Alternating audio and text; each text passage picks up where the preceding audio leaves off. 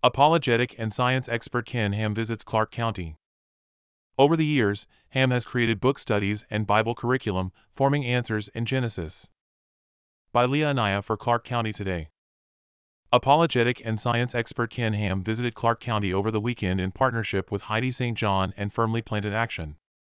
On Friday, January 5th, St. John hosted a meet and greet event with Ham for members of the Firmly Planted Homeschool Resource Center, FPHRC, followed on Saturday by a lecture for anyone to attend held at Word of Grace Church in Battleground. St. John shared on Friday that Ham was a big part of the reason that FPHRC was able to purchase the new building in Vancouver thanks to all his prayer, wisdom, and encouragement. Over the years, Ham, originally from Australia, has created book studies and Bible curriculum, forming Answers in Genesis. The books teach Christian apologetic, specifically from the Bible book of Genesis. Apologetic, from the Greek word apologia, meaning answer or defense as a lawyer gives in court, is the intellectual defense of one's faith. Aside from the books, Answers in Genesis has branched to other platforms, including a streaming service, Answers.tv, a podcast, Creation Answers, and, of course, the popular Creation Museum and the Ark Encounter, both located in Williamstown, Kentucky. Ham attributed his desire to build a life-size replica of Noah's Ark to the beginning of his teaching career in the 1970s. Students knew his Christian faith and challenged him often, saying that Noah could not have possibly fit all the animals on the ark. Ham said he would retort by asking them how big the ark was. When the student couldn't give an answer, he would say, "Then how do you know he couldn't fit them all?" He shared that years later, some of those same students found him and said they were now also Christian believers, their faith budding during his teaching. Science and the Bible can both be true, Ham said. When the Answers in Genesis ministry first began, it was simply importing books out of his home in Australia. We wanted to get families filled with biblical truths, Ham said. Now, Answers in Genesis has also led to Answers Academy, a Christian school in Kentucky. Less than 6% of so-called Christian schools actually teach a Christian worldview based on the entire Bible, starting in Genesis. Ham said. He added that Australia now has school choice, which offers vouchers to families for the school they choose for their kids, which can include Christian schools. But, he said, they end up getting a lot of money with strings attached. Good Christian teachers in those schools want to leave since they can't teach what they want to teach. Schools are getting farther away from God.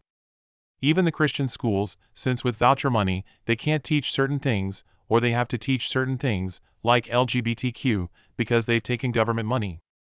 St. John warned that the same is true here in the U.S., citing a recent change to school vouchers in Ohio as an example. In 2023, Ohio expanded its voucher program to include private schools. With shekels come shackles, St. John said. I've always said that. When the government gives you money, the government can then tell you what to do with that money. That's why we have never taken money from the government here at Firmly Planted.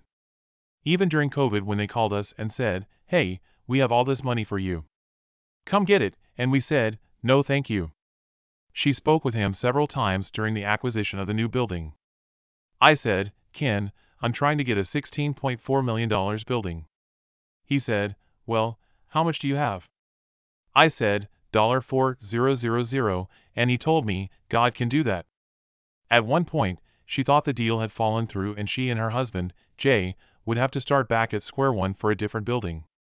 Ham told her, until the Lord says no, the answer is not no. After speaking with him, St. John decided to call the building owner one more time. She did that, and the owner said, "It's so funny that you're calling me. Just this morning I was thinking that maybe we should revisit the sale with you." With God, you have to just keep pushing until the door is totally shut, Ham said. Scripture tells us He expects us to have faith. You can't just pray and sit back and wait. You have to push ahead, you have to do something. That's your responsibility. Over the years, I've had many Red Sea moments. I've seen God open the Red Sea so many times in ways I never thought possible. With the Ark Encounter, for example. The atheists and the liberals opposed us so much in Kentucky for the original land we tried to get for the Ark. So, we lost it. But we ended up getting even better land. And, even when we found that piece of property, we had no money. The cost was $500,000.